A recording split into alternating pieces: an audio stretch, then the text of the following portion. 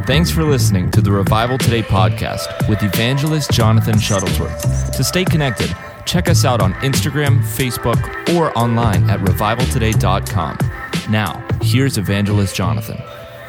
I want to tell you this.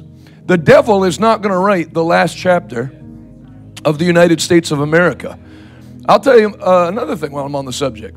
2020, 2021, and 2022 were obviously 3 years of assault against this country in a litany of ways. And then the Bible says in 2 Chronicles chapter 20, when they praised God, that the Lord sent ambushments against the armies that were attacking the children of God. And they all began to destroy each other. And the Bible says he wiped out all their enemies, and then they spent the next 3 days gathering up the spoil or the plunder. And the Bible says when what happened went out, end of 2 Chronicles 20, when the report of what happened went out, the fear of God came upon the enemies of the children of God, and they had rest round about on every side from all their troublers. So the devil does not have continual permission to attack. When you repel him, he has to go back and regroup. Luke chapter 4, it is written, devil changed the subject, it is written, devil changed the subject, it is written. Then Satan left him alone for a season. There's a season where the devil has to leave you alone. Can you say amen? Life can't be fighting all the time. And that's the difference between the tribulation and what we're in now. In the tribulation, Satan does have permission to just continually assault, but he can't operate like that now. And America was tested. The church was tested. 2020, 2021, 2022. But we stood the test. Can you say amen? If I pass the mic around, a lot of people could tell about the things that happened in the last 3 years that were the harshest things you ever went through. But the devil already hit you with his best shot. It wasn't even enough to keep you out of a Monday night revival meeting with a bunch of strangers. So the best days are not behind you. The best are still to come. Jesus is not coming back.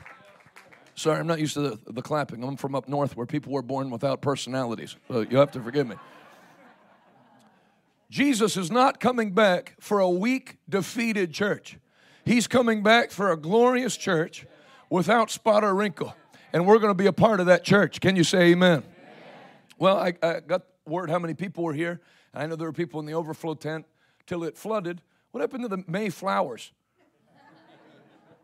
The April showers were supposed to be over. So I called Megalis back in my office. I'm gonna look. Not that I'm going to pull the trigger on anything yet, but I'm just seeing what other auditoriums are available in the area, because clearly Monday's supposed to be a down night in revival meetings, and we're not having that problem. So anyway, we'll see what the Lord does. But revival meetings grow. If you have a speaker in the biggest crowd Sunday, and it slowly filters out till there's a holy handful on Friday, you have the wrong speaker. Meetings are supposed to grow. Everything with God is predicated on increase. First the blade, then the ear, then the full corn on the ear. I'll tell you what else is interesting. Even in a room this size, if you look around, it's a fulfillment of Bible prophecy. You couldn't call this a white meeting, but there's white people here. You couldn't call it a Hispanic meeting, though there's Hispanic people here. You couldn't call it a black church, though there's plenty of black people here. I even brought a few of my own. Amen. My friends Tony and Clarita and Noah and Abraham and the whole crew that I run with. Amen. And one time me and Abraham and a couple other guys were getting on the plane, and the guy at the FBO went, "Are you guys rappers or something?" I said, "No." Yeah, well, I'm the record producer. No, we're preachers. So anyway, then you don't have all old people. It's not a bunch of gray-haired, white-haired people talking about how good the church used to be, and we're praying that one day those days will come back again. And it's not all young people. You can say it's a youth meeting. You got mothers and fathers. You have a lot of young adults. One thing you see in this new generation, whether it's the Asbury revival or whatever, is they want the power of God. They don't want a smoke show in a church that looks like a club. You know, they actually did a study, and the young generation, Generation Z, which is younger than millennials, when polled, they want a church that was stained glass that looks like a church. They don't want a club. Their parents went to clubs, and it ruined their lives. They want to go to church. And so I think it's great that this meeting started 24 hours ago, 25 hours ago on Sunday night, and we're already having to think about making other plans of what we're going to do to house the people. And I'm going to tell you, before Jesus comes back, the crowds that come to hear the gospel, there will not be buildings big enough to hold them. And I know these sports owners all built new stadiums and stuff thinking it's for their teams, but it's not. This last day move of God's not going to be under tents and sawgrass like it had to in the 50s with Oral Roberts and them. There weren't, other than armories, there was nowhere to put people if you had more than 1,000 people. There weren't churches that big. There weren't ballrooms that big. So they had to get these tents constructed. And you know, Pentecostals, now they think tents are holy. So there's churches that have a summer tent meeting out on the church lawn in view of a building that has air conditioning. It's not the tent. Did I hit the bullseye? I was preaching in Michigan one time. The pastor wanted to have a tent meeting. It was on the church property. And it had to be 120 degrees. I was preaching. I thought I saw Jesus, but it was just heat stroke. And as I'm preaching, I look out the side. There's a beautiful multi-million-dollar church with air conditioning. I was thinking, what are we doing? Why are we here? The purpose of tents was, A, there weren't buildings to hold the crowds. And then, B, there was an evangelist who was a friend of our family named R.W. Schambach. And he would take his tent where there weren't churches. He used to hold a meeting in Yankee Stadium parking lot in the Bronx when baseball season was out. And my cousin was there when they prepared the crusade ground. They had to sweep the grounds before they could put the tent pegs in, clear the ground. They filled a pickup truck flatbed full of syringes and found 3 dead bodies. That's where Brother Schambach would put his tent up. The worst part of the projects. If you didn't grow up in the projects, then it's all the projects. If you ever go to the projects to preach or whatever, or to buy some off-market pharmaceuticals, you'll find out there's good projects and bad projects. Where people in the projects will go, I live in the projects, but I don't live in the bad projects.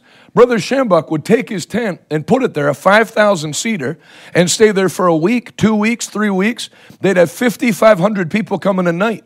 You know, when you have the head of a gang's mother get healed of stage 4 cancer, and the son finds out, it starts blowing up. Where you know, the leader of the gang can make attendance mandatory at the meeting. That kind of stuff would happen. In fact, anybody ever hear R.W. Schambach? I'll tell you a funny thing that happened at his meeting one time, is that would happen at his meetings. You know, he'd get, somebody's mother would get saved that had gang connections, and then the son would come and bring the gang, they'd get saved, stuff like that. So by 2 weeks into the meeting, he not only has a large crowd, he has people that love him. You saved my mother's life by the power of God. So he's preaching taking the offering. You know, those meetings were back then, about $300,000 for a week of meetings. And he would go into it, he'd take a 90-day loan, pay for the meeting, and then believe for it to come in the meeting in the poorest parts of America. Worst part of Chicago, worst part of Philadelphia. I mean, like the last place you'd go believing God for $300,000 to come in a week. When he took offerings, there'd be big Rubbermaid trash barrels. That's what he's believing for. Some churches, just by the size of the buckets, you know they don't have much faith. It's like a little wicker basket that can hold like 3 checks and a $1 bill. So Brother Schambach had Rubbermaid trash barrels, and he was taking the offering. He'd exhort on giving for 45 or 50 minutes, try to get the people in faith with their money. Well, when he got to about minute 42, this guy stood up. He was a white guy, and he started yelling at Brother Schambach. People have come here to be healed, and all you've talked about's money for 1 hour. You should be ashamed of yourself. Well, when he got about 3 sentences in, there were people that had not been saved that long, that loved Brother Schambach, that were in gangs, that all started to stand up and reach for stuff. And the ushers, it looked like the ushers threw that guy out of the meeting, but they were saving his life. Because there were men coming with weapons and women coming with high-heeled shoes. They're going to beat that guy to death during the offering. It had been the first fatality during an offering since Ananias and Sapphira. And that's the kind of stuff that happens in revival meetings. When the move of God hits, you know, when you hear ministers talk about how depressed they are, how hard it is in the ministry, I need an 8-month sabbatical, you're not doing it with the Holy Ghost. Because when you do it with the Holy Ghost, funny stuff happens in the meetings. Interesting stuff happens in the meetings. Amazing things happen in the meetings. The Bible says they would leave Jesus' meetings saying, surely the Lord has done great things. What wonderful things we have witnessed today. The blind see. Everybody say the blind see. I have a friend named, I don't know what his name is in real life, but on Instagram his name's Preacher Jay. He's from Nigeria. I never bothered to ask him what his actual name is. I've just called him Preacher Jay since we've been friends. He came over from Nigeria.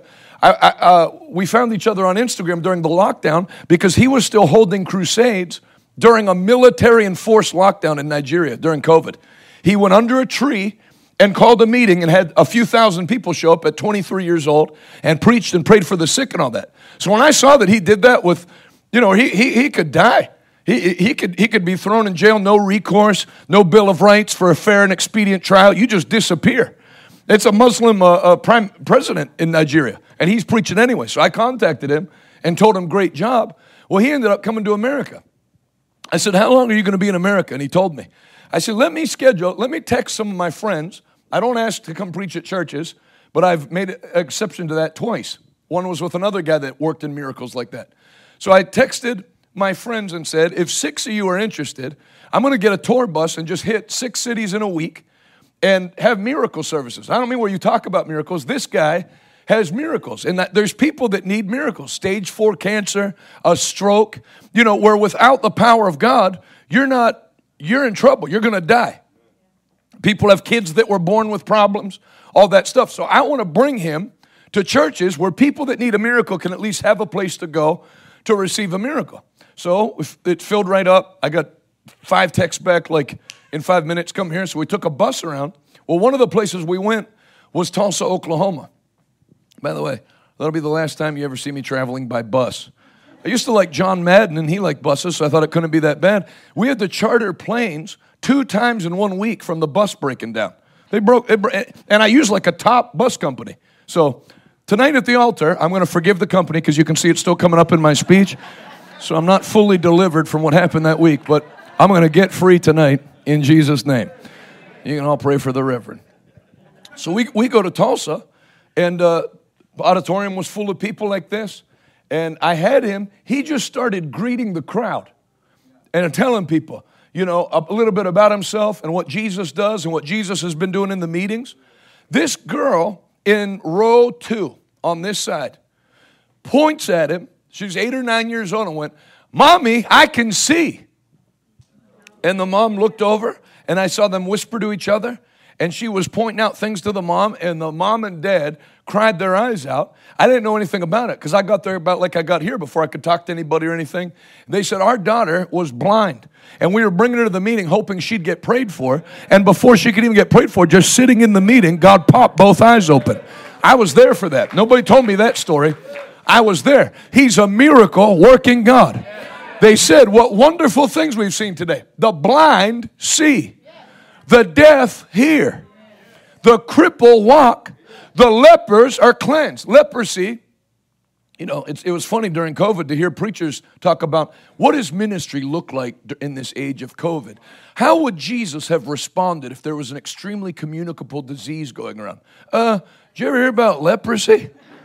Leprosy was such a wicked, awful disease that society made up their mind that they were going to put them in camps. And if they were ever caught among the general population, they weren't going to be fined $5,000 or $1,000 or cited by the mayor. They were to be stoned until dead.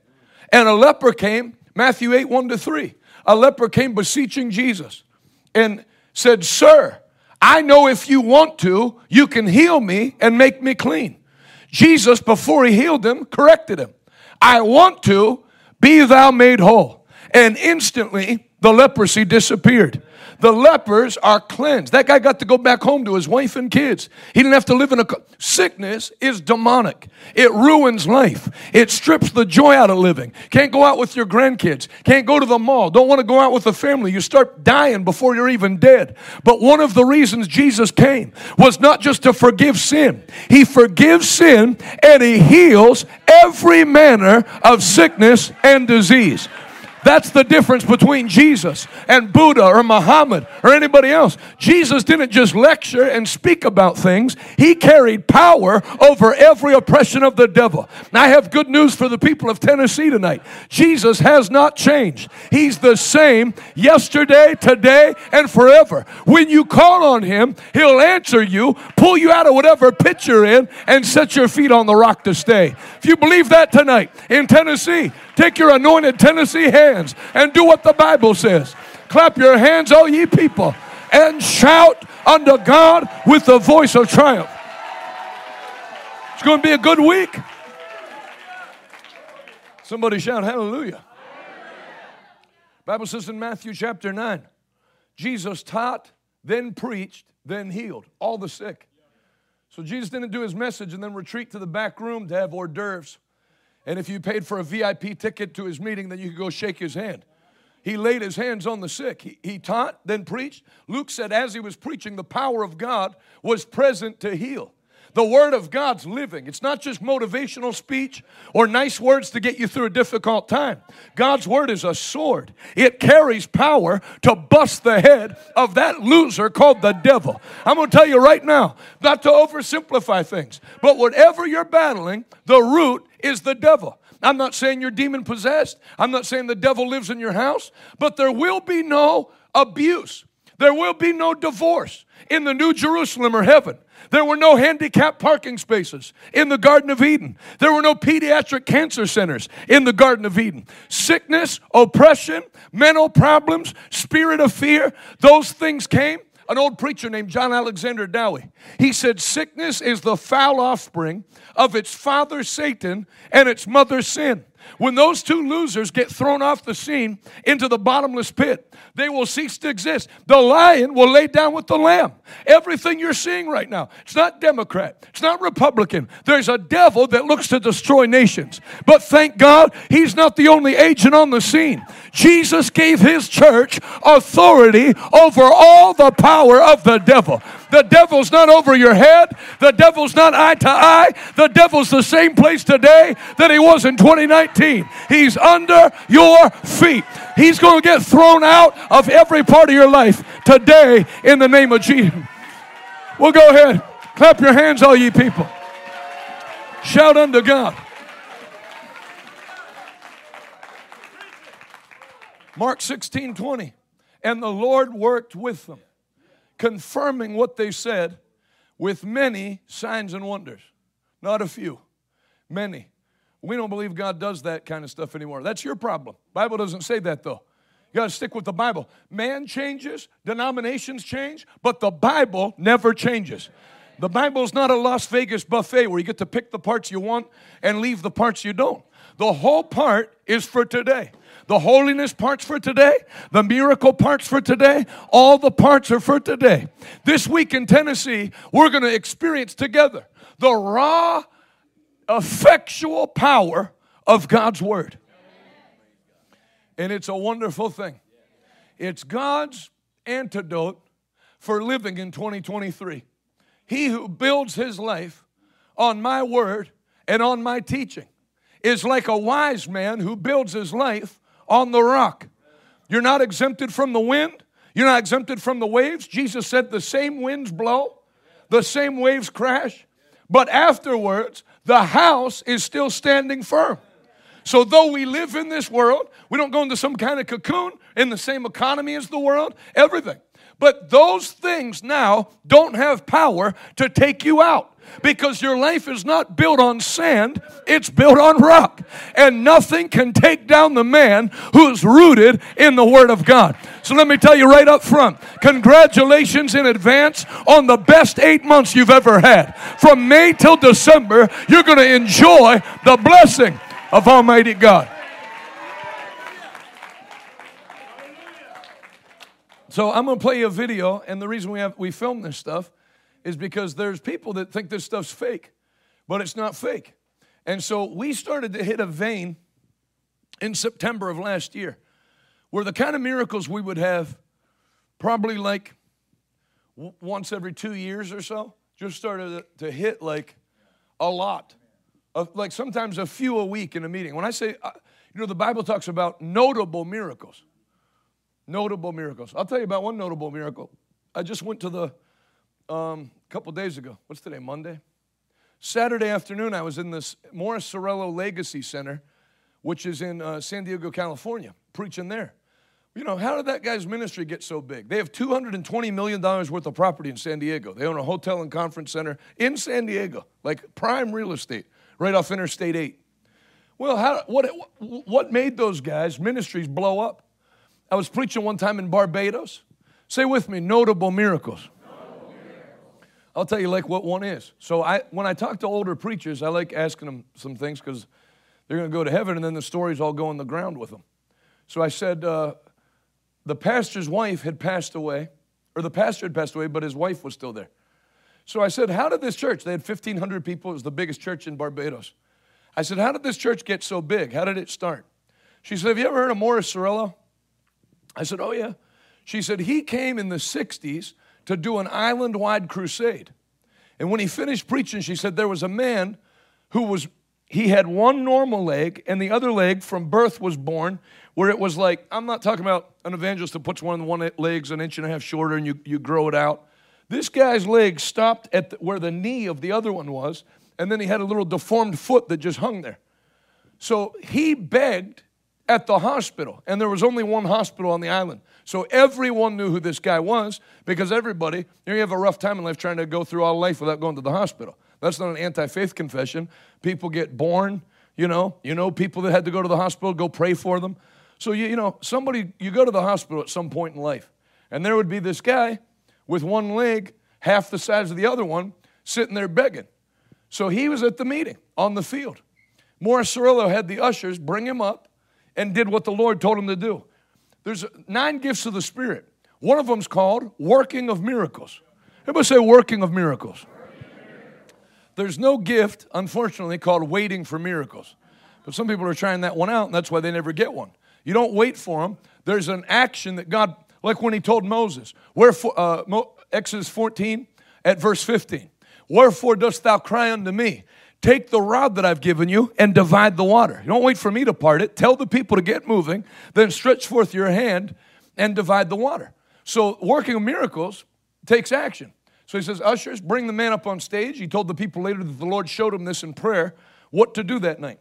He took a folding chair and put it on the stage so the guy could stand with his good leg and then his other leg balanced on the chair, whatever there was of it.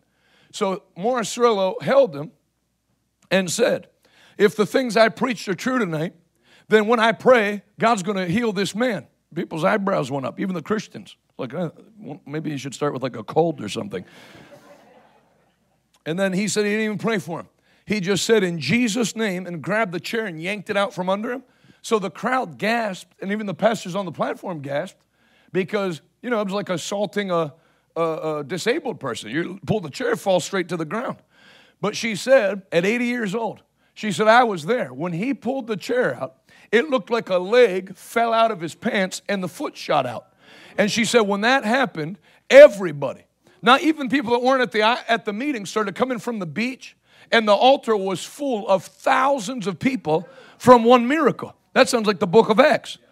And so she said, my husband was in his 20s, just starting out in the ministry. And when he saw all the people come forward to receive salvation, he said to Morris Cerullo, who's going to follow up on the people? And Morris Cerullo, she said, turned his head around and looked at him angrily and went, why don't you do something about it? And he took that as his marching orders. He got a building, followed up on the people, and from that one miracle was where that large church on that island started. We serve a miracle-working God. Many of you were here last night, and I started in my message talking about how Paul said in Romans 15, I'll read it to you. Romans 15. This wasn't supposed to be our text for tonight, but it might end up being. How many are glad you came tonight? Amen. Then cookout's open till 2 a.m. so you can get a double blessing. Romans chapter 10.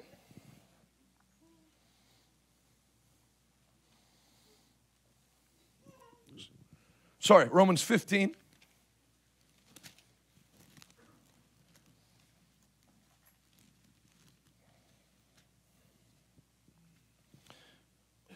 Verse 16, I'm a special messenger from Christ Jesus to you Gentiles. I brought you the gospel so that I might present you as an acceptable offering to God, made holy by the Holy Spirit. So I have reason to be enthusiastic about all Christ Jesus has done through me in my service to God. Yet I dare not boast about anything except what Christ has done through me, bringing the Gentiles to God by my message. Everybody say the word. So Jesus didn't just run around praying for people. If those guys really can do that, why don't they go to a hospital and pray for all the people that are there? It doesn't work like that. Jesus taught, then preached. God honors his word above his name. Can you say amen? There's people, they come to a meeting sick, and they're just like the preaching's just like some formality. Hey, when's he going to be done so he can pray for people? He sent his word, and it healed them, delivering them from the door of death. God's word brings healing, and God's word brings the faith to get people healed. You can't force miracles on people. People have to have faith. And Paul said, I brought the word, and it did that. So I have reason to be enthusiastic about all Christ has done through me, bringing the Gentiles to God by my message and by the way I worked among them. Now he's going to tell you how he worked among them. He wasn't passing out clean socks to homeless people or bottled water or blankets. And we feed 2,000 people a day. 2,001 if you count my daughter. 2,000 people overseas a day that don't have any food. So I'm not knocking food ministries or blanket ministries or socks. But if all you do is put socks on the feet of unsaved people, then they just go to hell socked. You can go to hell with or without socks on. Jesus didn't come so people could get socks. He came so people could be redeemed by his blood. And so, yeah, you help people and do humanitarian things. But you notice how the power's in the gospel, because even during the lockdown, notice they allowed churches. It was too dangerous to meet on Sunday morning because of the virus. But Monday you could have a feeding program at your church with 900 people in line and nobody said a thing. Church had to be shut for Sunday, but then would be open Monday for vaccination with the church full of people. So you notice the thing the devil doesn't like is the word. Because Paul said in Romans 1:16, I'm not ashamed of the gospel of Jesus Christ. For it, not Jesus, the gospel. The good news about Christ is the power of God at work, saving everyone who believes. That word will get in your kidneys. That word will get in your bones and joints. It'll put new discs in your back just during the preaching. God's word carries God's power.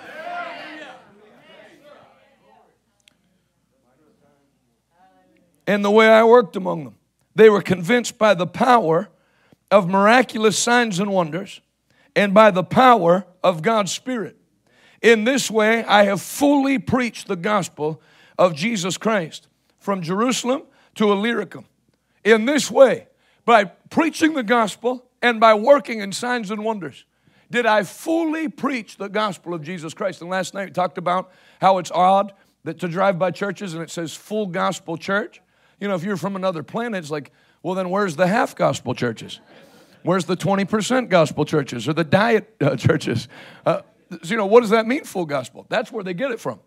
I fully preached the gospel because my message was not in word only, but in demonstration of the resurrection power of the Spirit. Paul said, in this way did I fully preach the gospel. So when you just give the Holy Ghost space to move, and that's what they've robbed people of in America. Church starts, you know exactly what part of the service you're in. You know, if you come 20 minutes late and they're singing slow songs, you're okay, they've already done the fast songs. Now it's the slow songs. Then there's going to be announcements. Then there's going to be an offering. Then there's going to be a special song. Then there's going to be preaching. Then there's not even an altar call most places now, just prayer of dismissal. And then that's the end. But if you read Jesus' meetings and you read the church services in the book of Acts, they didn't operate like that. The Bible says in Acts chapter 10, even as Peter was saying these things, he was preaching to Italians in Cornelius' home. And the Bible says, even as Peter was saying these things, right in the middle of the message, the Holy Ghost fell on all who heard the message. And there could be no doubt about it, for they heard them speaking in other tongues and magnifying God. So there was no altar call. Now we're going to begin to transition from the preaching to those who would like to receive the Holy Spirit. No, he preached, and the power of God came behind the word and hit the people that were in the meeting. Can you say amen? And that's the problem in America, is not the wicked things that conservatives love to get worked up about. Those are manifestations of the actual problem. The problem is that for 30 years, the Holy Ghost has been kicked out of his own house. He's not welcome to move.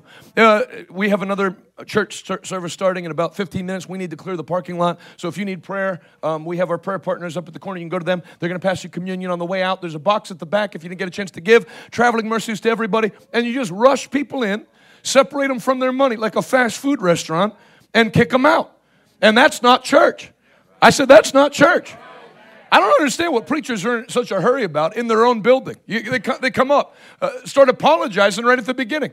Hey, I'm not going to be long. I know we already went a little long on announcements. I'm just going to share a few thoughts with you. Hey, buddy, what's the rush?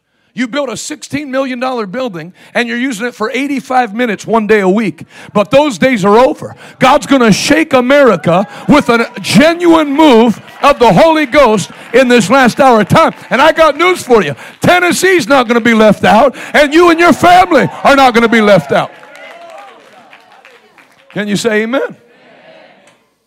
What happens when you let the Holy Ghost move? It grows the church. They didn't have real organized service. I'm not for disorganization. I'm wearing a suit coat and stuff. I showered.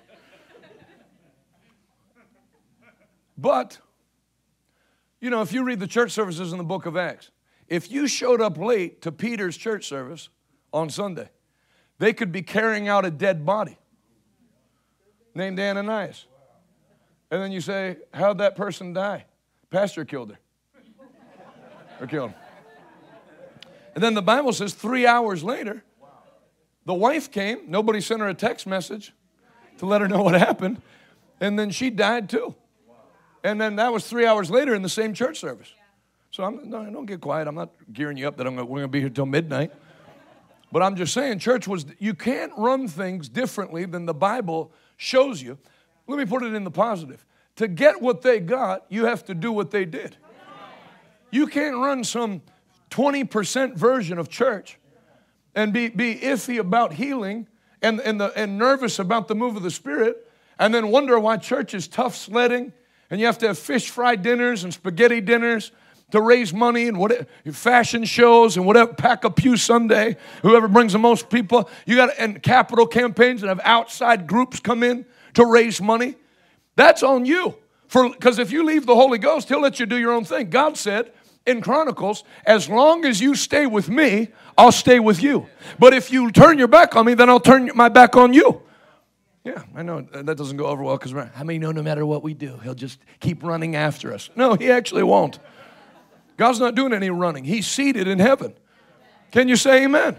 Not chasing people down. He sent His Son to die for everybody, and it's the church's job to preach it and call them in. And when you do that, then the same God that did what He did in the Bible will do that through anybody that'll commit to the precepts of His Word. In fact, you don't even have to turn to Acts chapter 7.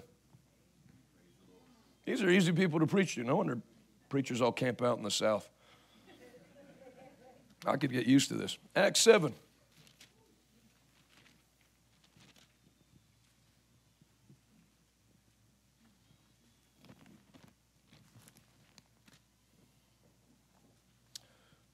Now, when you find Acts 7, go back one to the left to Acts 6. Acts 6:8. Stephen, Acts 6, verse 8. Stephen, a man full of God's grace and power, performed amazing miracles and signs among the people. But one day, some men from the synagogue of freed slaves, as it was called, started to debate with him. They were Jews from Cyrene, and it's going to name all the places they're from. But no one could stand against the wisdom and the spirit which Stephen spoke. Look at the first part. Stephen, a man full of God's grace and power, performed amazing miracles and signs among the people. You know, when people say that this power was only for the first 12 apostles, I don't understand whether they can't read. Stephen wasn't an apostle. Stephen wasn't even a ministry gift. He was a deacon. The Bible says, and he was full of grace and power and was performing amazing miracles among the people. Because the Bible doesn't say these signs will follow them that are apostles. It says these signs will follow who? everyone who believes. In my name they'll cast out devils. They'll speak with new tongues. They'll lay their hands on the sick and the sick will recover. They'll handle serpents with safety. We're going to do that on Thursday night. I'm bringing a bunch of poisonous snakes. We're going to pass them around and run the revival down to about 5 people. And if they drink any deadly thing, it will not harm them. So that wasn't for apostles. That's half the problem with people. They have God do one thing through them, and the next week they have business cards printed up in a 5-button suit. I gave someone a prophecy. I'm a prophet. Just because you have ice cream in the freezer doesn't make you the Dairy Queen. Amen. These things are not special for special people. They're available for everyone who believes. There's a young man, I told this story yesterday, I think, 7 years old at our church, and he's on fire for God. He came to both all-night prayers. And when I say all night, we started praying at 11 p.m. and finished at 6 a.m. My daughter cashed her chips in at 2 a.m. I was walking around praying. I saw her just, kids fall asleep just wherever they ran out of energy, like a Civil War veteran, just dropped on the ground. She was out, and no blanket or nothing, just out cold. Her friend was right next to her, out cold. This kid, Tristan, was walking around praying, independent from his parents, praying in tongues like this, serious look on his face. And so I was so proud of him. When I walked by him at 4:15, I waved at him. I said, man, Preston, you're still praying. And he looked annoyed that I snapped him out of prayer. He went, yes, and then went back to praying. So what happens when people do that? Is that just a show? No. The Bible says, he that prays in an unknown tongue speaks mysteries unto man, but he speaks direct. Listen to that now.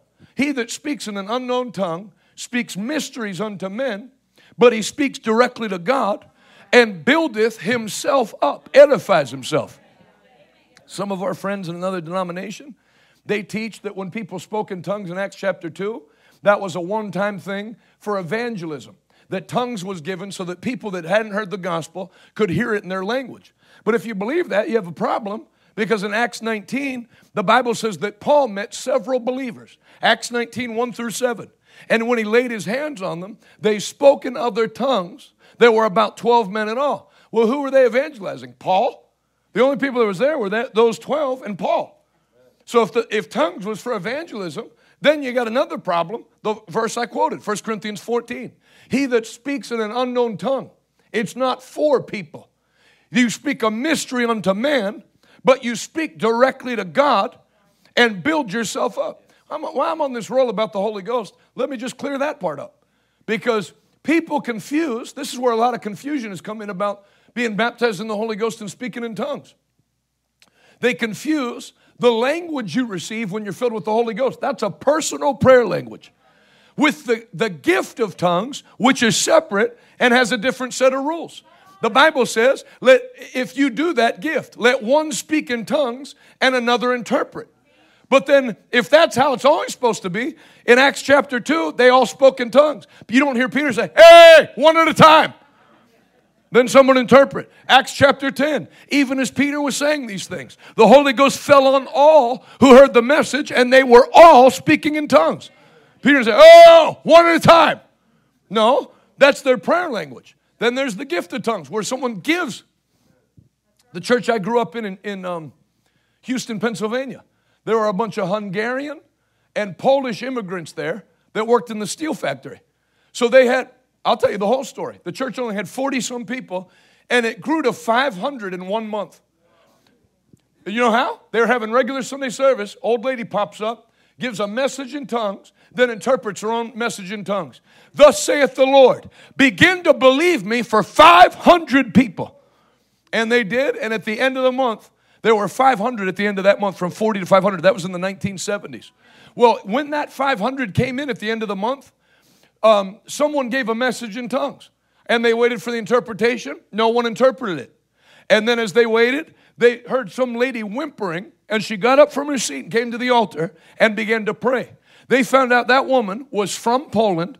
She didn't speak any English, couldn't understand anything that was going on in the service. And when that person gave the message in tongues, she heard in Polish, Jesus told her, I love you. You must receive me. Repent. Come to the altar and repent. So when you hear people criticize altar calls, Jesus gives altar calls. Amen. Gave one that day. And the lady came down and gave her life to the Lord. That service blew up. You know, they actually did a retrospective at that church. I moved away from there when I was a kid.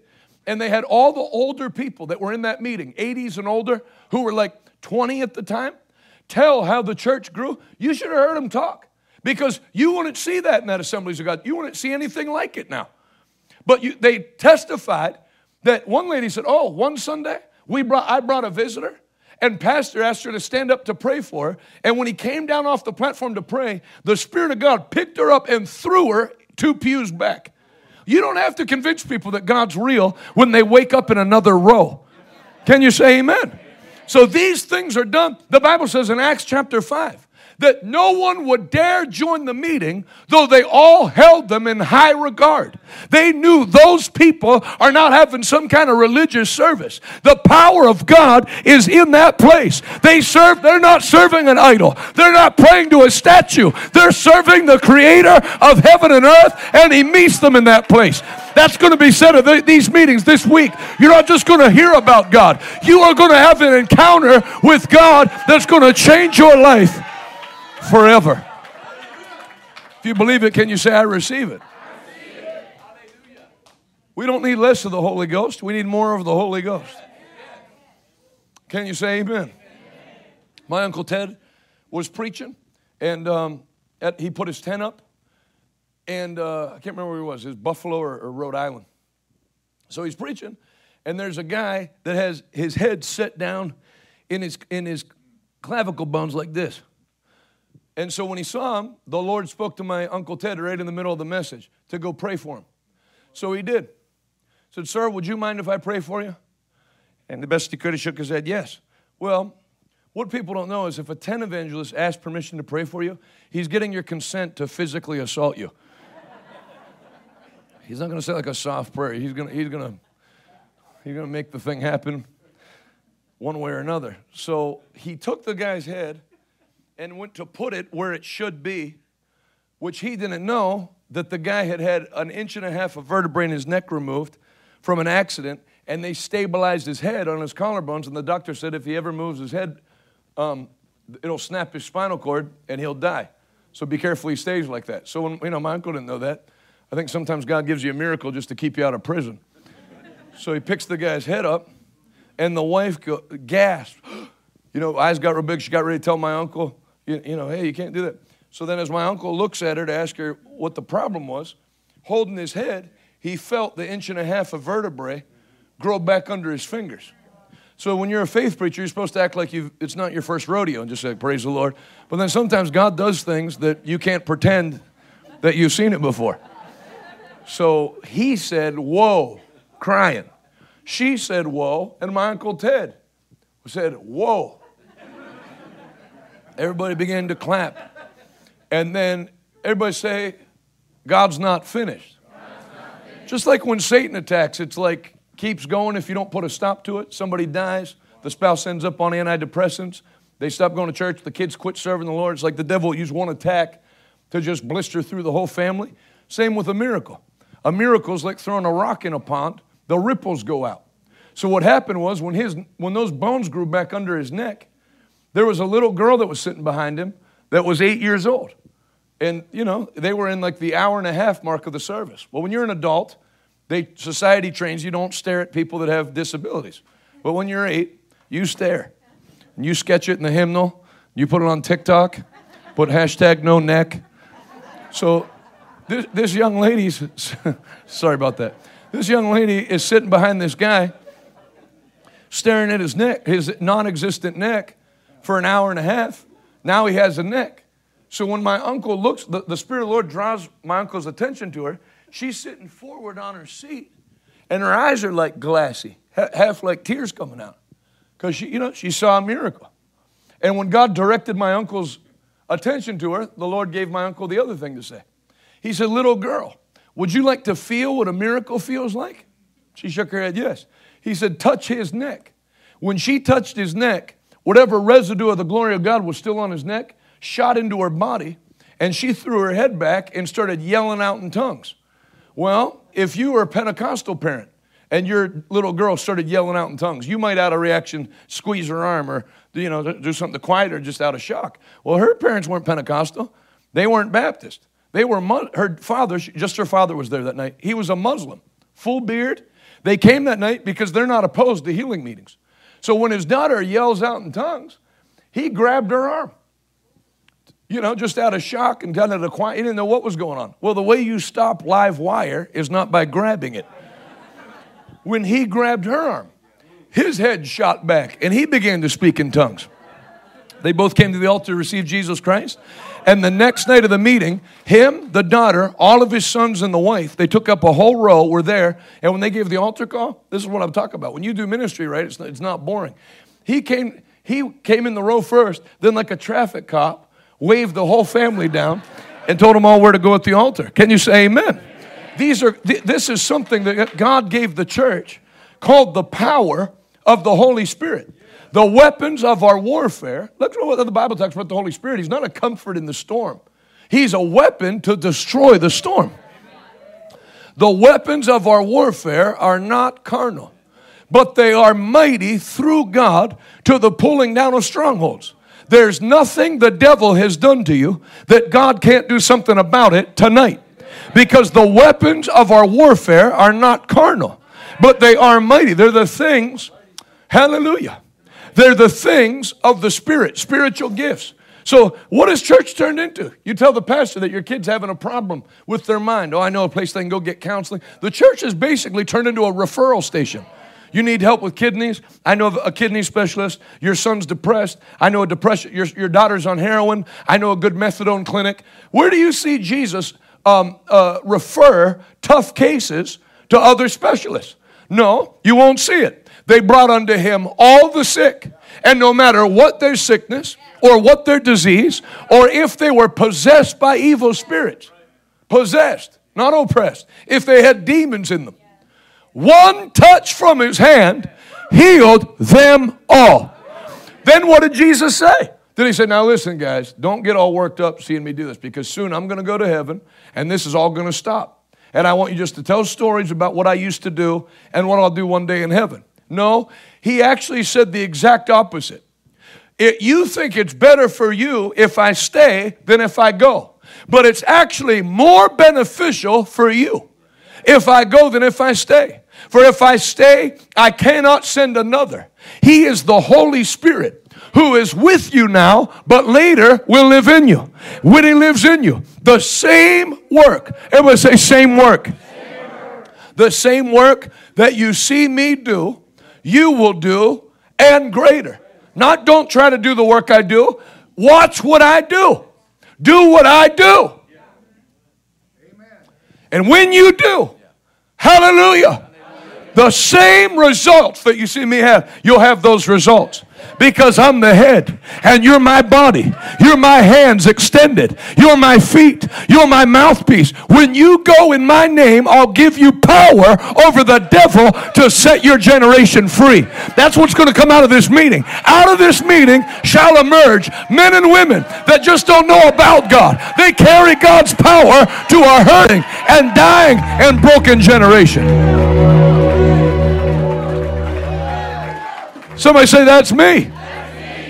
That's right. That is you. That's why I'm here. Devil's going to have the worst year he's ever had in Tennessee. This state has always carried God's presence. Some of the biggest Christian meetings that have ever been had in the country. This isn't the biggest populated state in the country. Tennessee people have always honored God in this state. I'm sure there's a few rascals who didn't. But you know, you're having tent meetings in Tennessee with over 10,000 people in a town of 25,000. Those are God-fearing people. Tennessee's one of those states that even the heathen people fear God. They sell meth, but if their friend uses the Lord's name in vain, they'll say, hey, we don't talk like that. You can deal meth, but don't take the Lord's name in vain. Can you say amen? God has a blessing for Tennessee. God has a blessing for Tennessee this week. God will touch this state. I've been watching on the news this year, little flare-ups of the devil in Tennessee, messing with this state. Anytime you see when the devil starts messing, God starts blessing. The devil's not going to wreck this state. God's going to wreck the devil's power in this state, and Tennessee will be shaken by the power of God in Jesus' mighty name. If you receive that with me, take those two hands one more time. Clap them, all ye people. Shout unto God with the voice of triumph. The devil is defeated. Jesus Christ is King of kings and Lord of lords. And I got the easiest job on planet Earth. Just tell people about Jesus. R.W. Shambach, I keep bringing up, said if you brag about Jesus long enough, he shows up. What's this kid telling people? He likes when you tell people how mighty he is, how great he is. Hallelujah. Hair white like wool. Eyes like flames of fire. Feet like bronze refined in the furnace. You think Jesus is black or white? He's bronze. Tells you his feet are like bronze refined in the furnace. No group of people. Everywhere you go to preach. You go preach in Asia, there's Asian Jesus. Go preach in Puerto Rico, there's Puerto Rican Jesus. Go preach in white churches. He's got the same haircut as Joe Montana from 1985. Everybody wants to make him their own, but he stands alone by himself. Can you say amen? He's the lamb that was slain for every tribe, every tongue, every nation, and every race. And he hasn't lost his power. And this isn't time for the devil to take over. This is the devil trying to go past his bounds, but this isn't his time. While the church is here, the church is in charge. Actually, all the things that were done 2020 through 2022 necessitated the closing down of the church. Because where light is, darkness leaves for free. So you notice churches shut down in March. By May, the country was on fire. We are the restrainer. Meetings like this mess stuff up. I guarantee you there's 3 witches in the woods somewhere wondering why they can't get anything to work right. Because we're here. Can you say amen?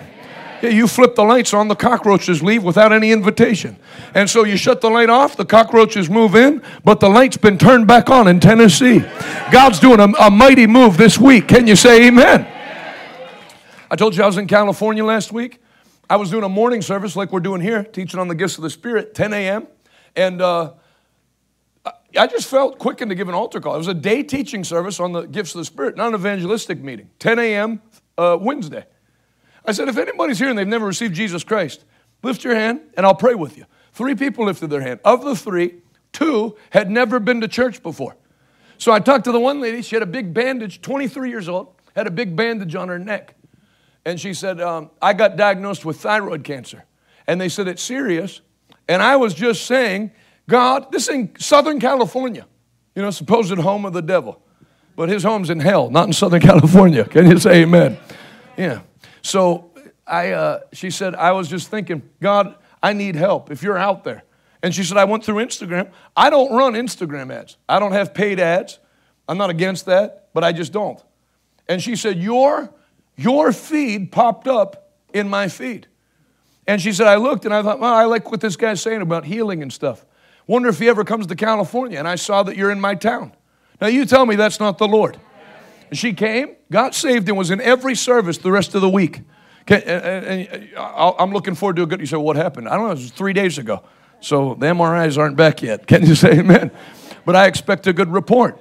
I expect a miracle. I expect a miracle for you tonight. I'm not telling you these stories to get you hyped up. There's nothing the devil's done to you that God can't do something about it tonight. There's nothing the devil's done to your family that God can't do something about it tonight.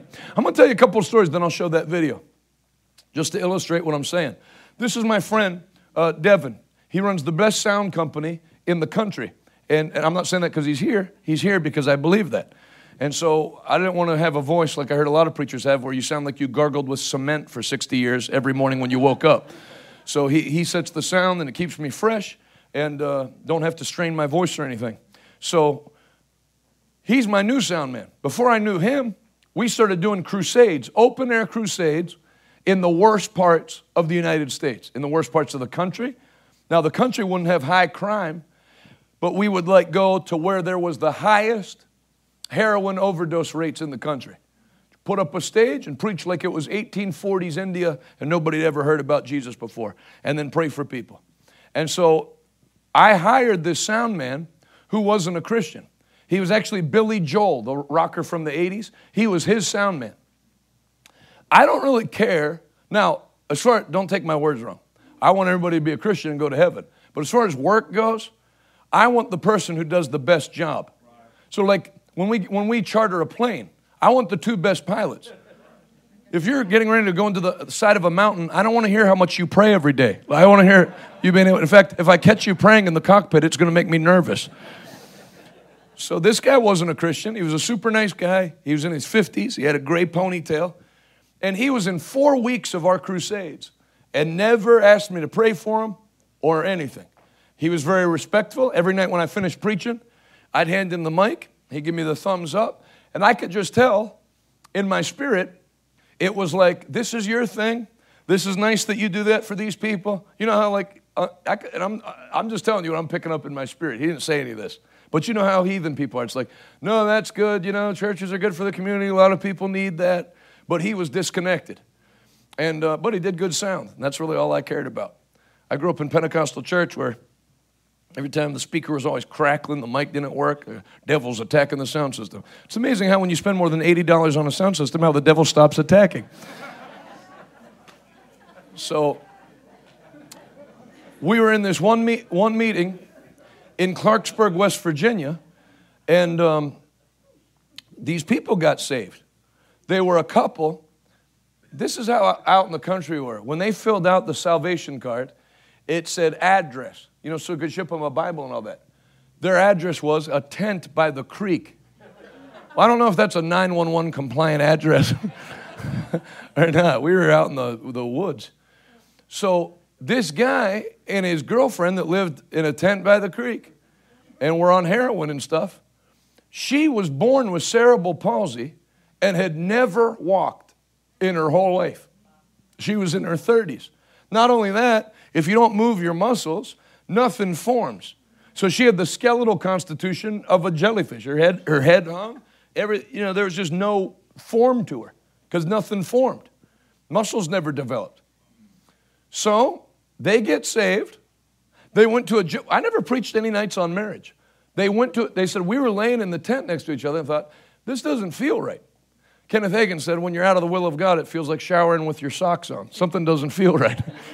They said, this doesn't feel right. And they went to the justice of the peace and got married without anybody telling them to. That's the Holy Ghost. So then Friday I announced, I preached on wonders of the anointing and said I'm going to anoint everybody with oil and pray for whoever wants it. So that we were in an outside amphitheater. There was no room to give an altar call or anything. So I said, or line people up for prayer. So I said, if you want prayer, stand up. If you don't want prayer, no problem, just sit down. And that'll be my sign. If you stand up, you're consenting to prayer. If you're sitting down, I know you don't want prayer. Well, when I got to there, they were in the front row. Now I watched. So did the sound man every night.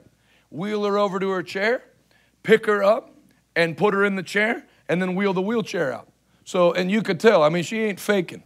She's messed up in her body. Well, obviously, when I came to her in the front row, she was seated, but she can't stand up, so it's not like she was rejecting prayer. So I said, would you like prayer? And she shook her head like this. I anointed her head with oil. I said, be healed in Jesus' name. And she looked up at me and nodded her head like, thank you. And I kept going. And I was like slightly irritated because they should pop up and walk, according to the Bible. But I thought, well, whatever. Keep going. And when I got about 3/4 of the way up the amphitheater, I heard this shout come down from the bottom. Now, when you hear people in church say, well, people shout at a football game, how come they can't shout in church? It's not that kind of shout. When people see a miracle, it's not a shout from their emotions. It's a shout out of their spirit. And I've heard the sound before. So when I heard that sound, actually the pastor that I just preached for in California, Michael, he was the usher that was coming with me back then. God gave him his own church for helping out, I guess. I just thought of this now. So I said, what happened down there? He said, I don't know, but I'll check, sir. So he went down, and then somebody videotaped it. That about 8 minutes after the oil went on her head, she stood up. And then her boyfriend took about 5 steps back and went like this. And she took her first steps and went right to him and has been walking since that day upright. She uses a walker, but she's not in a wheelchair, and then her muscles are getting stronger. Now, I said that because that night, I was exhausted. I preached in the heat. It was 90-some degrees outside. Walked, prayed for everybody. And then I went up and went to hand the mic to the sound guy. And he wasn't even looking at me. He had his phone out, videoing the lady with tears, this big rocker, with tears rolling down his face. And I was holding the mic, and I said, hey, that was pretty great, huh? He went, this is awesome. I said, I know, I've been trying to tell you for 4 weeks. So we talked about, because that town only had 16,000 people, 16,200. We had 2,200 and some people saved the first week. And it was starting to have an impact. They were telling, in fact, it came back to me that there's a bar, you need, if you're in a town that's small at the bar, you can't be having 2,200 people crossed off the list. So that bar was empty. It was starting to have like an effect on the town. The cops were happy. Dealers got saved. Addicts got saved. Drug dealers got saved and renounced. In fact, one night, a guy, you could tell he was a meth dealer. Number one, he didn't have a shirt on. Number two, he was sweaty. Number three, he walked to the altar super fast. Must have been sampling some of the product. Meth dealers go to the altar fast. Heroin dealers go.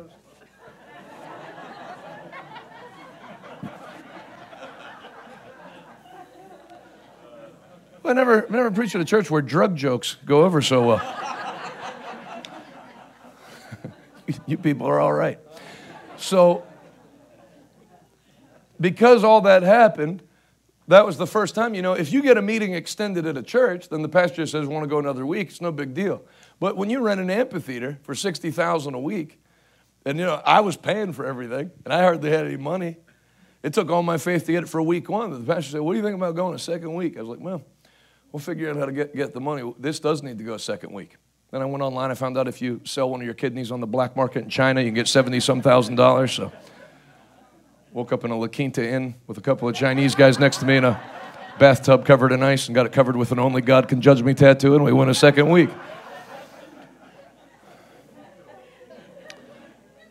So because we were talking about going week 2, and that guy had heard that, and obviously we were going to need sound the second week, he said, are you going to go a second week? This is the unsaved sound man. He goes, I think you should go a second week. He said, my son, I just texted him. He said he's a good kid, but he got an injury and they put him on Vicodin and he ended up addicted to pills. And he said, we've put him through rehab a few times, but he can't break the addiction. But I just texted him before I got up. He said, I told him that you guys are going to go another week. And he said he'd be able to be here by Tuesday. And he said, I really think if he came, Jesus would touch him.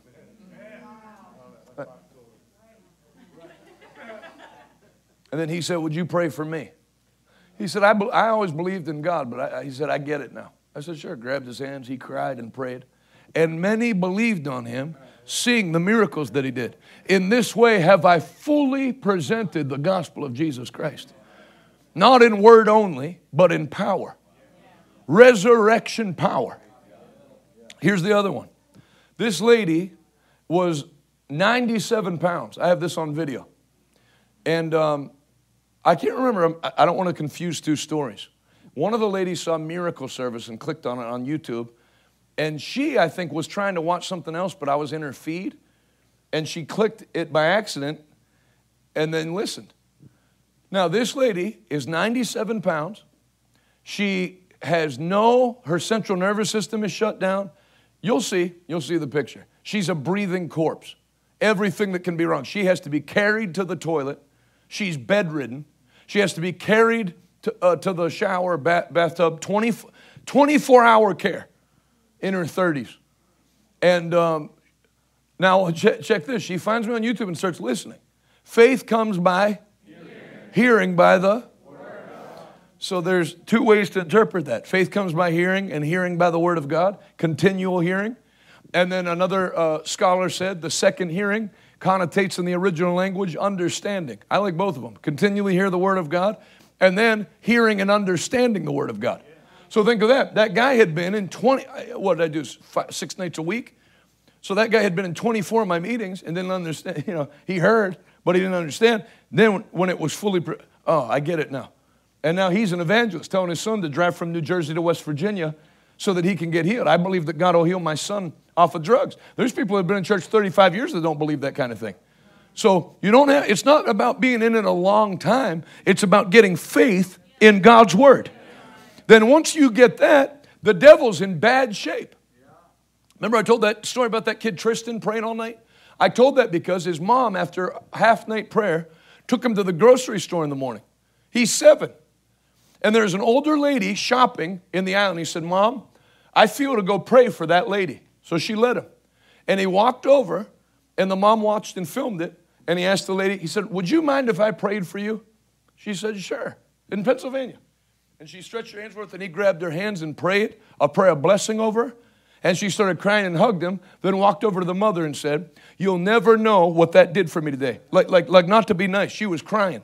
So who knows what she was going through, but Jesus knows what everybody's going through. But he needs somebody that'll be his hands and feet extended. And you can't have empty hands laying them on empty heads. Your hand has to have power from heaven. But you're going to leave this meeting tonight. Your hands aren't going to be empty. Your hands are going to be unregistered, dangerous weapons for the kingdom of God. And the devil's in for a bad year in Jesus' mighty name. So I'm going to play this so you can see this happened at our church.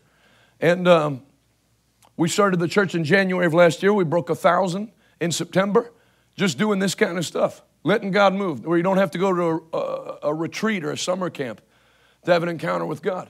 When I brought you the gospel, it was not in word only, but in power. Can't give your lesson, zip up your Bible, and go shake hands at the back. There needs to be, on Sunday morning, an encounter with God. Don't waste people's time. I'm not wasting your time. It's like you can tell whether you like me or not, I'm giving you 100%. It's like, well, I know it's humid in here, so we'll just be very short. Just have a couple of thoughts I'd like to share before I get... People worked all day. You come to hear some, attempt at a sermon.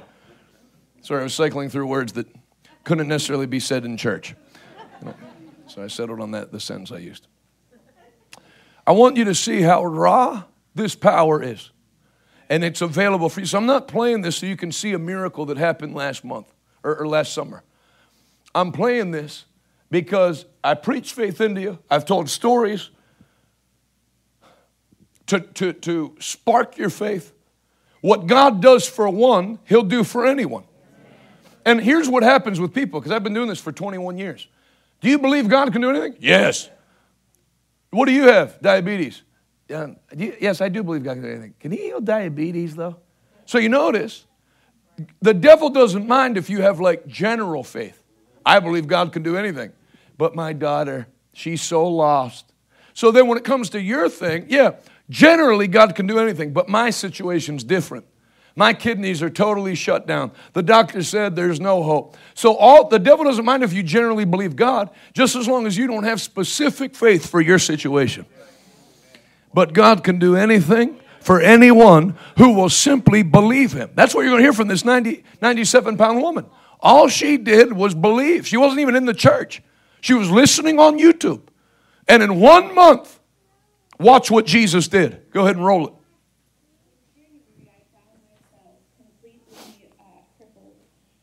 Look at her. Confined to a bed. My central nervous system was completely destroyed by years of harmful medications. I had lost... Pause it real quick. My face. I had lost... Elon Musk is about to launch a video platform, so if this gets me kicked off YouTube, I don't really care, because I'm sick of them anyway. So whoever's monitoring me from the Silicon Valley with a purple crew cut, I'm sticking by what I said. I had a ministry before YouTube. I'll have one after YouTube. You heard her say, my central nervous system was destroyed by years of harmful medication. Basically, if you don't get healed, then you're just going to end up a victim of a few companies in this nation that make you a continual client of their medicines. And people start off on one medication. Did you know the United States consumes 80% of the pharmaceuticals in the world? That's how all the country used to make its money, on steel. I'm sure in Jackson, Tennessee, I didn't get a chance to look up the history. What did Jackson, what formed Jackson? What did they do here? Manufacturing or what? What was the main thing? Everybody dropped out of school? That's fine. I don't know. But that's America was built on things like mining and steel and ship construction and things like that. What did you say? Yeah, okay, moonshine. That's what my grandfather did before he got saved. You know how the moonshiners would have kids drive the truck? Because then if they got busted, they couldn't get prosecuted. That's what my grandfather did before he got saved. He was a 10-year-old moonshine delivery man. And he said when he took his driver's test, they said, pull back the car up. And he said, just out of reaction, he threw his arm around the instructor and whipped it back. And the guy went, how long have you been driving? He went, how long does it say on that permit? I've been driving for 6 years. Interstate driving. So America used to be built on like actual things that produce wealth. Oil, natural gas, that kind of stuff. Now, everywhere you drive, all the billboards, healthcare network, so-and-so healthcare network, so-and-so hospital system. We're not against doctors or nurses. My mom's side of the family is mostly all nurses. We're not against anybody who tries to help people. But there's a difference between that. It's the pharmaceutical. Now, if pharmaceutical companies, I would have a hard time saying that. Now, we're not against people in the pharmaceutical company. I'm sort of against you. Because it's gone from giving things to people to help them. Take this for 3 months and you'll get off. It goes from one to now I can't digest my food. Here's something for digestion. Now I can't sleep at night. Here's something to sleep. Having trouble waking up. Here's something to wake up. And before you know it, somebody has a little see-through sea blue pill box, SMTWTHFSA. And it's pre-packed with 17 medications. Now think of this. They tell you you're not supposed to take Tylenol every day. So how, like if you were here last night, how do you put a woman that's that thin on Suboxone? It'll kill her. But they know if you're not rich enough, you can't get an attorney, you can't do anything about it, and then one day, 20 years after you take it, there's a commercial on The Price is Right. Did you take this medicine? Call it right now. We might be able to get you $71 in a class action settlement. They don't care. They're making billions of dollars. That's what the whole fact... All right, I'll quit while I'm ahead. It's like legal drug sales. It's basically like a better way, business-wise, to sell drugs. Rather than carry 9mm and wear hooded sweatshirts, we'll wear white shirts, we'll make deals with the government, and we'll pump pharmaceuticals into the American population to make billions of dollars and pay off Republicans and Democrats to do it. But guess what? Jesus didn't come so you could be a victim of Pfizer and Johnson & Johnson. He shed his blood so you can be free from every sickness, every disease by his blood. All right, I'll try not to interrupt the video anymore. Play the rest. Feeling to control anything in my body. I convulsed for months at a time. It got to the point where it was too strenuous for 3 people to take me to the bathroom. At 33, I was in adult diapers. I was completely hopeless. I was unable to sleep, couldn't feed myself.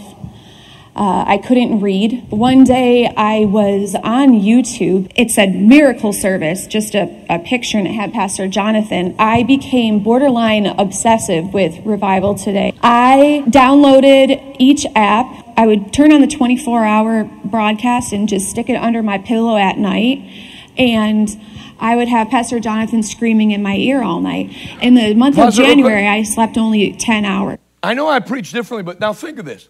If somebody like that's listening to me, what if I was preaching? How many know we go through storms and we don't know why? We don't know what God's plan in this is. God doesn't teach through destruction. He teaches through instruction. Jesus never laid his hand on healthy people and made them sick. He laid his hands on the sick and made them well. Go ahead. And so I should have had so many seizures that I would have died. That's what the doctors said. But I had Pastor Jonathan screaming in my ear. And so I became completely immersed. The Word of God is living and active. And it was active, working in me. I didn't feel anything. I didn't see anything. The Bible doesn't lie. And Pastor Jonathan will say, when you quote God, you're never wrong. I continued to speak the word of God, and I also learned how to pray. I don't know if any of you guys do afternoon prayer, but it is vital. I learned how to speak to the mountain, to speak to the circumstances, and at that point, I couldn't read. All I could do was listen. Finally, I started seeing some change. I decided, you know what? I'm not doing this wheelchair anymore. And so I instead had a walker, and I would use the walker and still very much struggled. And I would beg people to take me to Revival Today. I said, if I could just go. She lives in upstate New York. If I could just get into the tangible presence of God. If I could just go. I finally convinced one of my caretakers to take me here in September. When we pulled in, there wasn't a parking lot here. And so we pull in and it's all rocky. And I'm thinking, how am I going to roll this stupid thing over here? So I tell my person, I said, just park here, get into the back. And I'm like, oh, wow, that's a long walk. But I felt the presence of God. I walked in and just looking, I felt the Holy Ghost just like a wall. It hit me and I just began to just tears. And it was like, I just felt the Holy Ghost, like putting my faith in action. And I knew that the Lord was meeting me where I was at. Afterwards, Evangelist Kofi laid hands on me and he prayed that God would expedite the healing work that had already become. So that was the first week in September. So here I am today, and that was the last day that I used a walker.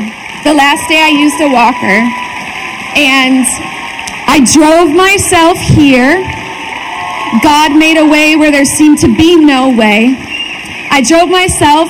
I carried luggage to the second floor of a hotel. I took the stairs just because I could take the stairs. And I walked here and I parked really far away too.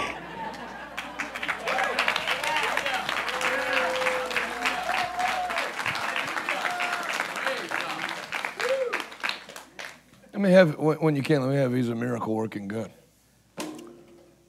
You ain't going to hear anything like that in a Buddhist temple. Not going to hear that come out of a mosque. But Jesus is alive. When you tell people about him, he moves. He has what's called resurrection life. Lazarus didn't have blood pressure problems. Lazarus had no blood. Blood pressure was 0/0. He was blind in both eyes. He was deaf in both ears and immobile from the skull down. He was dead. And Jesus said, Lazarus, come here. And he came right out of the tomb alive. He didn't walk out like a mummy. They wrapped him in a sheet. Before he could take one more step, they had to unwrap him, loose him, and let him go. So think of that. Bound like this, when Jesus called him out, life came in his body and pulled his body out of the tomb. I am the resurrection. I am the life. They that believe in me, though they're dead, yet shall they live. Now, I'll tell you one more thing. I'll leave you alone for the night. I went down to New Orleans a few weeks ago, and the man that I was with took me to the Mississippi River and told me when the last hurricane hit that the Mississippi River flowed north for several days. And when I was talking to him, I said, that's amazing. I said, I don't know if you got the top engineers with an unlimited budget if they could reverse the flow of the Mississippi River. He said, no, I don't think so. So and then we were talking, and he said, think of this. Jesus demonstrated that he has power over storms. So storms have more power than people have. Because a storm, to reverse the flow of that river and made it go in the other direction, and Jesus is stronger than the storm. So with that fresh in my spirit, Sunday after church when I got back from New Orleans, there was a man in the hospital. Actually, his son just asked if I'd pray that his dad wouldn't have any pain because they told him he's going to die. But I had a feeling when he texted me, I said, no, let me come by and pray for him. I don't always feel that way. Sometimes people have to go. It's appointed unto man once to die, and after that the judgment. But I felt to come pray. And so when I stood there, that's what I told his dad. I said, I just got back from New Orleans. Did you know the last hurricane that hit reversed the flow of the Mississippi River? And he's looking at me like, why did you send someone here to tell me a boring story about the Mississippi River when I'm dying? And I said, did you know Jesus has power over that storm? I said, so if a storm can make the Mississippi River flow in the other direction, I said, don't you believe that Jesus can make your organs start flowing in the other direction? Where instead of shutting down, they start kicking back to life? And I told him what I just told you. It's what made me think about it. That Lazarus had no organ function. He didn't have failing kidneys. He had failed kidneys. Everything was done. And one word, they didn't have to pray all night. Lazarus, come out. And immediately he came out. I said, Jesus hasn't changed. So I stood at the foot of his bed. I didn't even lay hands on him. I said, in the name of Jesus, I command everything to reverse course in your body. Thank you for healing my friend, oh Lord, in Jesus' name. And then I finished that simple prayer, talked to the son for a while, talked to them, told them I loved them, and I left the hospital room, and the son texted me 2 days later and said they just discharged my dad from the hospital to go home. It reversed. There's nothing the devil's... I actually took out a billboard in Pittsburgh, $4,000 a month a little while back, just so everybody could read that on the highway. There's nothing the devil has done to you that God can't do something about it today. Everybody say today. That's the other thing you got to get. Not over time. Where's my healing book? I know you had to move the product table because there's people, which I'm fine with. Dominion over sickness and disease. This is a book I wrote 3 months, that was published 3 months before COVID came out, because I could already tell there was a weakness in preachers about healing. So the last section of the book is why you can expect to be healed now. Because that's the last hurdle people have to cross. They've agreed with everything I said. Well, I believe, yeah, okay, God can heal. I believe He'll do it in His time. His time is now. Hebrews 11:1. Now faith is. You can't have faith in the past. You can't have faith for the future. You have faith. You take it now by faith. So I wrote 6 reasons why you can expect to be healed now. Proverbs 3:27-28. Do not keep good. This is God talking. Do not keep good from those who should have it when it's in your power to do it. Listen to that. That's the scripture.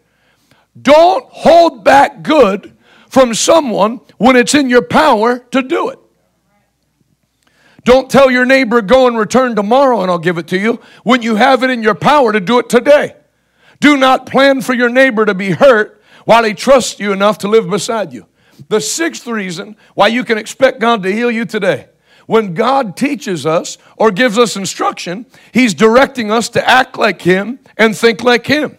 If it's in your power to help someone, don't tell them to come back tomorrow, help them now. Is it in God's power to help you today? Is it in God's power to help you today? Is God a hypocrite? No, He's not. Then He won't tell you to come back tomorrow. He'll help you today.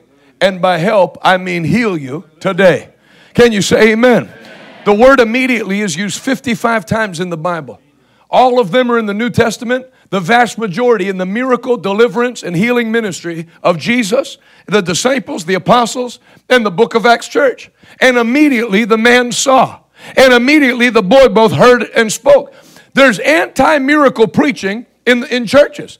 How you know we want things right now, but God's a God of process. Where's that in the Bible? Where is that in the Bible? Telling people God's a God of process. God, He'll make you a new creature the day you call on His name.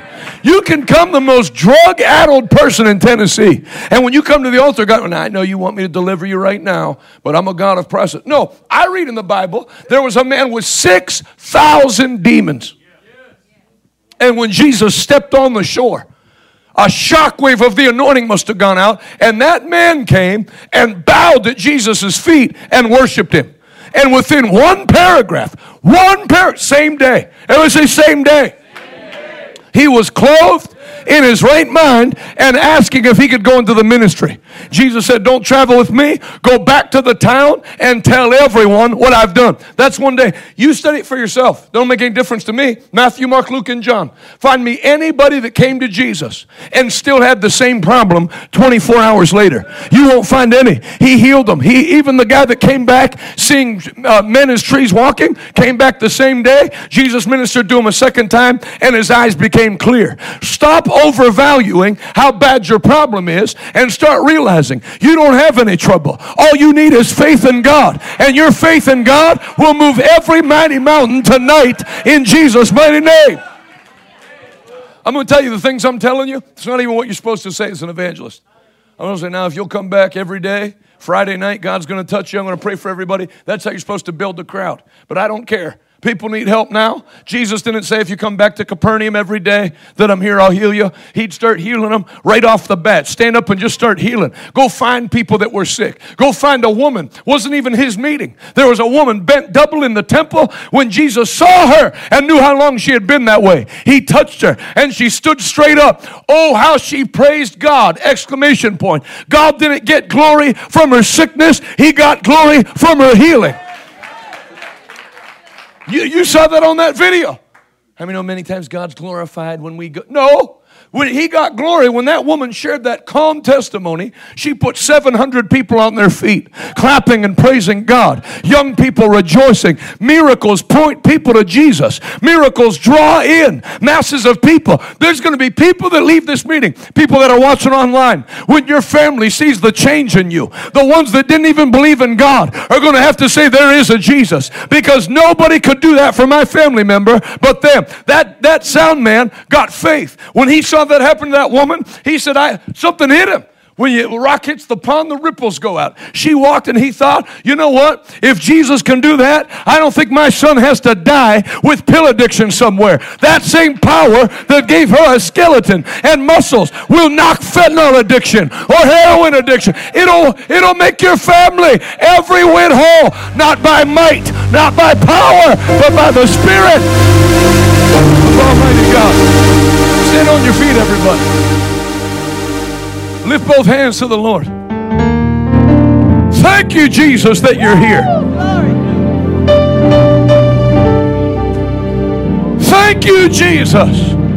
Hey, this is Jonathan Shuttlesworth. I want to thank you for listening to my podcast, or if you're listening to my wife's, thank you on her behalf. If you want to be more than just a casual listener and stand with us as we take the message of the gospel of Jesus Christ to our generation, go to revivaltoday.com and click Give Now and be a part of the 1,000 monthly partners that we're believing for. I have a special gift that I'll send to you today, and I'll say thank you in advance. Until next time, thanks for listening. See you later.